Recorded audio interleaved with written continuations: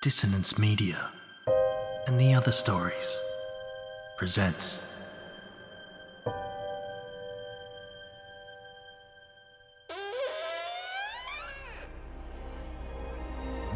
Step into the abyss of After the Gloaming, a gothic fiction podcast that delves into the depths of human emotion.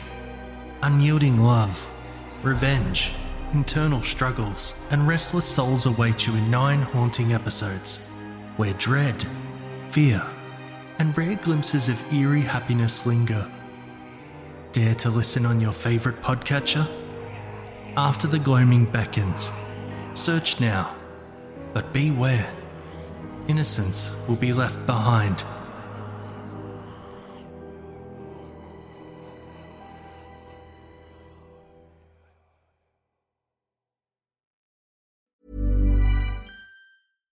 One size fits all seems like a good idea for clothes until you try them on. Same goes for healthcare. That's why United Healthcare offers flexible, budget-friendly coverage for medical, vision, dental, and more. Learn more at uh1.com.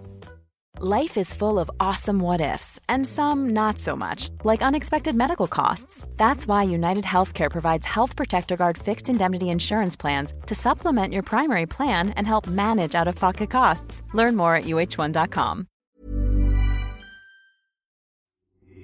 These aren't the stories your mother told you. No, these are the other stories.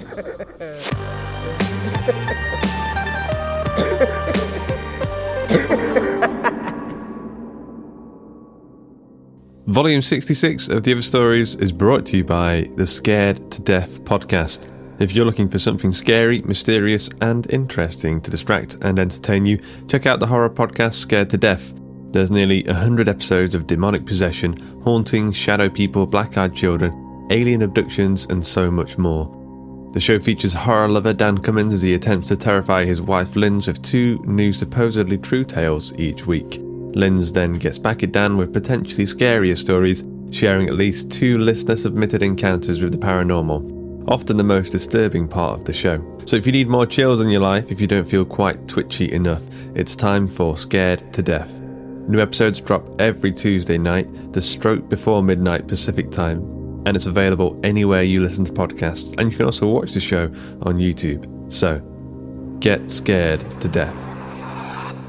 A limited edition hardcover pre-orders of the Other Stories Best Of collection is slowly running out of stock. We've sold over 30% of our stock now, so if you want to get one, head over to theotherstories.net/best of to grab it today. Today's episode of The Other Stories is Judge and Jury, written by Richard Reynolds and narrated by James Barnett.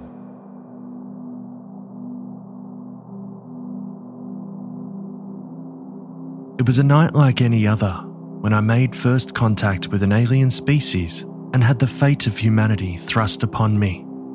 I simply awoke to find beside my bed a creature so strange in appearance that my mind, preoccupied trying to work out what it was, forgot to be afraid. It looked like a quasi-translucent bladder, with some kind of suspended matter at its core, and what seemed to be a writhing mass of smaller creatures on its internal membrane. It was, evidently, filled with a gas that allowed it to float and had soft tendrils hanging from its sides. Panic did set in, however, but the creature released a vapour that paralysed and calmed me. It floated toward my bed as a tiny red squid-like thing burrowed through its flesh and dropped onto my face before slipping under my eyelid, squeezing around to my ocular nerve and travelling along it to gain access to my brain. Where it affixed, I felt it the whole way, but experienced no pain. Immediately, a line of communication was created between myself and the alien, which previously I would not have comprehended. It relayed information to me in a manner no different than the way my own thoughts came to me. It occurred to me, for instance, that this being was a collective, a central organism that lived symbiotically with a multitude of parasitic creatures. The race exchanged parasites to communicate and share experiences, blurring the lines between individuals as well as species. And now, with this little squid in my brain, I too was in the loop. I also became aware that this species was one of the elders of the galaxy, and, in league with other elder species, had been observing humanity for many centuries. They were coming to the opinion that humans were irreparably wrecking the rare and valuable gift that was our fertile planet, and may have to be removed from the ecosystem.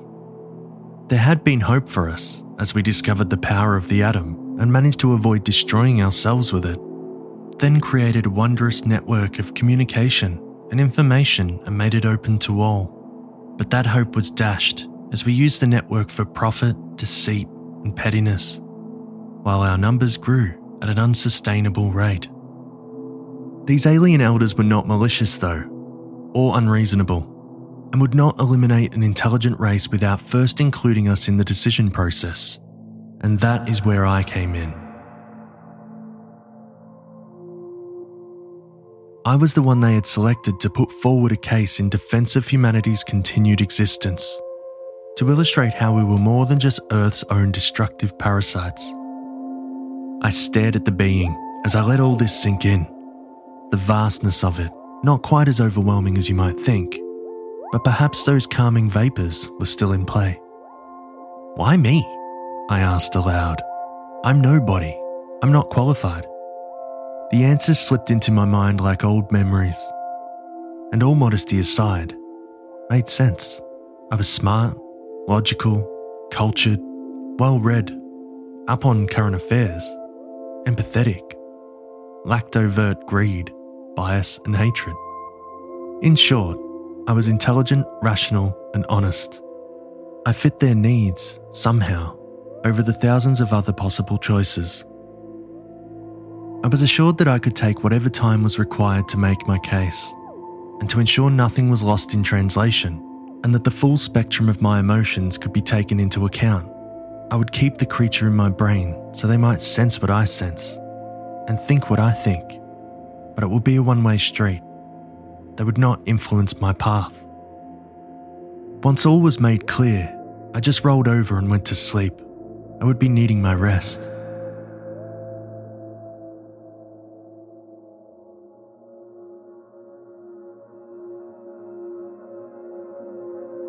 When I awoke, the alien was gone, so I wasted no time. I thought long and hard about my course of action, what parts of our nature to broach. Notions of politics, religion, finance and conquest were disregarded for being complex and fraught with darkness. No, I was best sticking to the things I loved, and through them shine a light on the best in us all. Drawing up an itinerary of things to do over the following week was invigorating. And that done, I took the next train I could get to London. My first port of call was obvious. I made straight for the British Museum, where I would spend the whole day. The building itself is awe-inspiring, and the entry fee was nothing. Here was a place that housed relics of every type, each one a window into the myriad cultures that created them. Room after room of glass displays and wooden cabinets that contained the perfect encapsulations of the ingenuity and rapid pace of human design in all aspects of life. If seeking evidence that humans can cooperate and change and excel, was this not all you needed? The next day, I visited the National Gallery, yet another building of brilliant splendour that contains some of the greatest artistic works from the history of man. I walked the halls and rooms, absorbing the items of expert craft, the labours of Manet, Rubens, Rembrandt, Turner, Constable, Da Vinci, Caravaggio, and so many more. I followed the leaps of artistic endeavour from one century to the next. Was this not the embodiment of our longing to explore and capture the length and breadth of our physical and emotional realities? I returned home in the morning to visit my favourite bookshop, to take in the vast variety and extremes of human thought on all subjects and scenarios, real and imagined. I bought books by Bryson, Lansdale and Bronte, just to feel that unexplainable magic that comes with buying books. Then I went to my local comic store and purchased a graphic novel simply for it being recommended by the proprietor. I read it right away. Upgrade Soul by Ezra Clayton Daniels, and was opened up to an altogether new style of sci-fi. I decided to read for the rest of the day.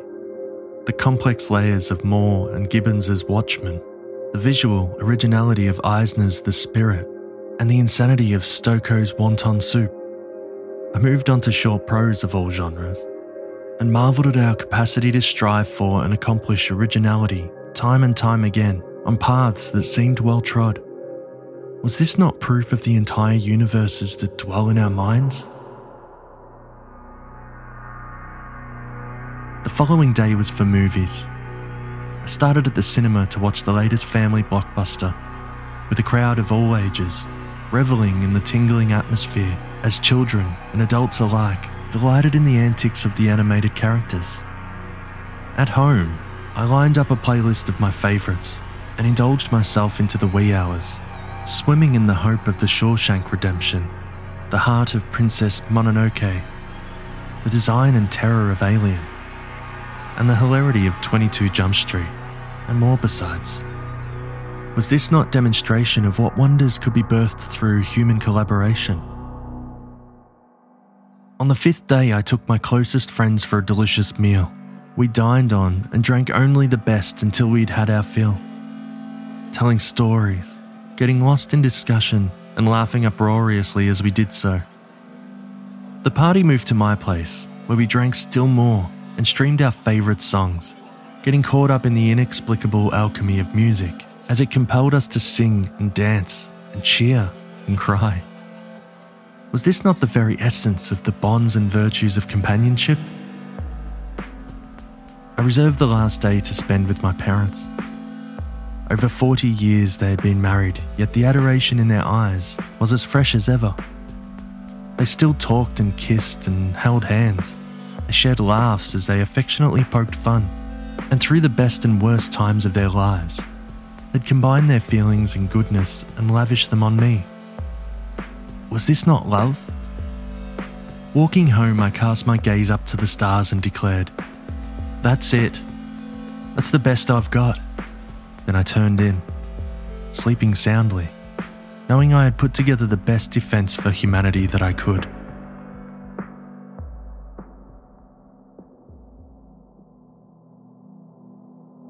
On the 7th day, I awoke to what looked like falling snow, but an understanding came to mind that these were not snowflakes. They were spores, and they were falling over the whole world, the inhalation of which bringing a collective calm to all mankind as they shut down powered machinery, made their way to their accommodations, opened all the doors and windows, freed any and all caged animals before laying in bed to sleep, never to wake up. The only exception was myself, who was the sole witness to the most peaceful genocide a species could hope to befall them. A genocide lacking in any kind of malice. For an unknowable while, I was beyond my own senses with grief, but with time and, I suspect, a little help from the friend in my brain, I was able to compose myself at least enough to implore, "Why? You saw what I saw, felt what I felt. I know you witnessed the best in our souls." And with the mercy they knew I needed, the Elders of the Galaxy answers not in the form of my own thoughts, but as a collective voice. "We saw and felt as you, but we also thought as you, down to your deepest, most private reckonings. It was not us that weighed the value of your species, but you. We simply acted on your judgment.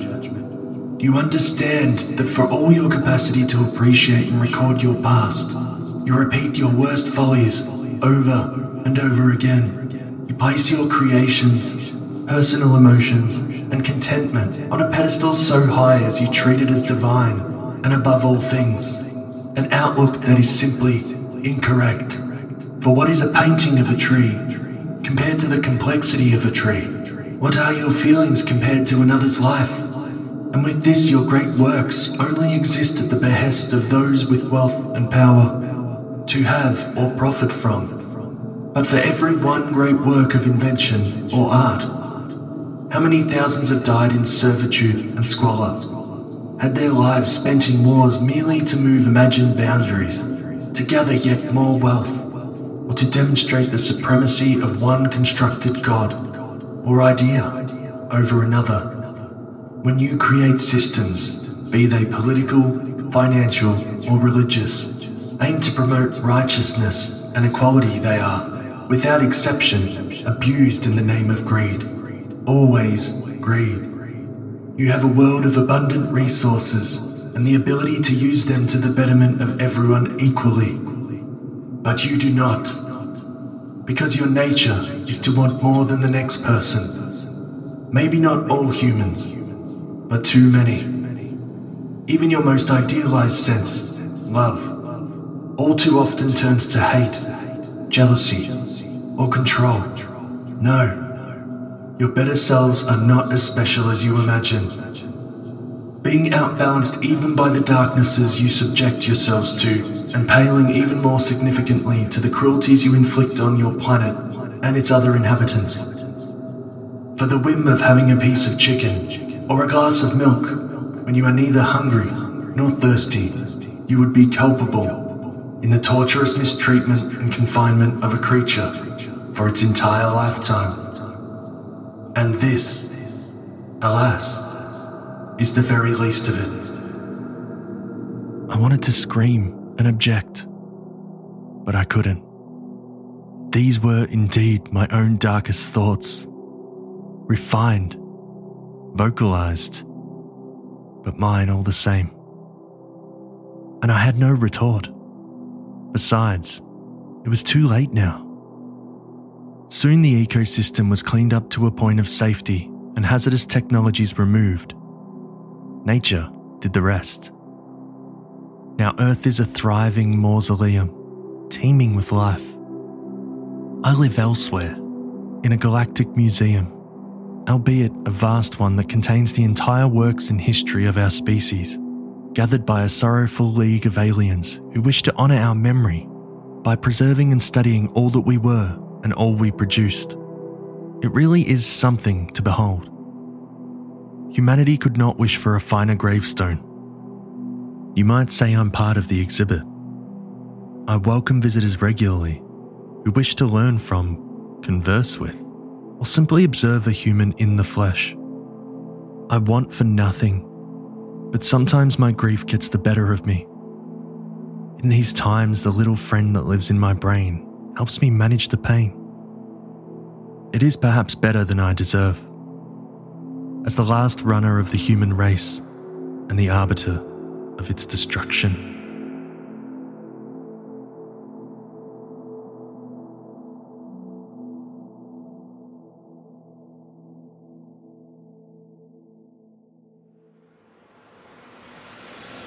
I hope you enjoyed today's episode of The Other Stories. Judge and Jury was written by Richard Reynolds, narrated by James Barnett, edited by Carl Hughes, with music by Blair Moon and Tom Robson, and sound effects provided by freesound.org. The episode illustration was provided by Luke Spooner of Carry On House.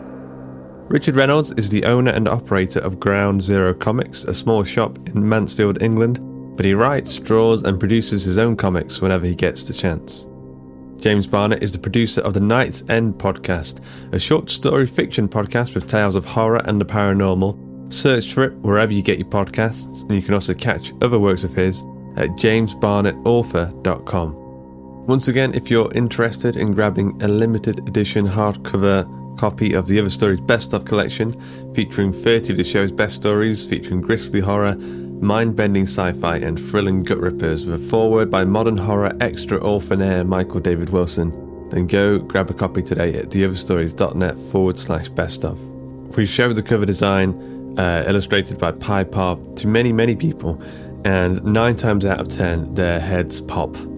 So if you're looking for a head-popping experience, go check out the cover today. Once again, that's theotherstories.net/best-of. The Other Stories is a production of the Story Studio Hawk and Cleaver, and is brought to you with Creative Commons Attribution Non-Commercial No Derivatives License. That means don't change it, don't sell it, but by all means share the hell out of it.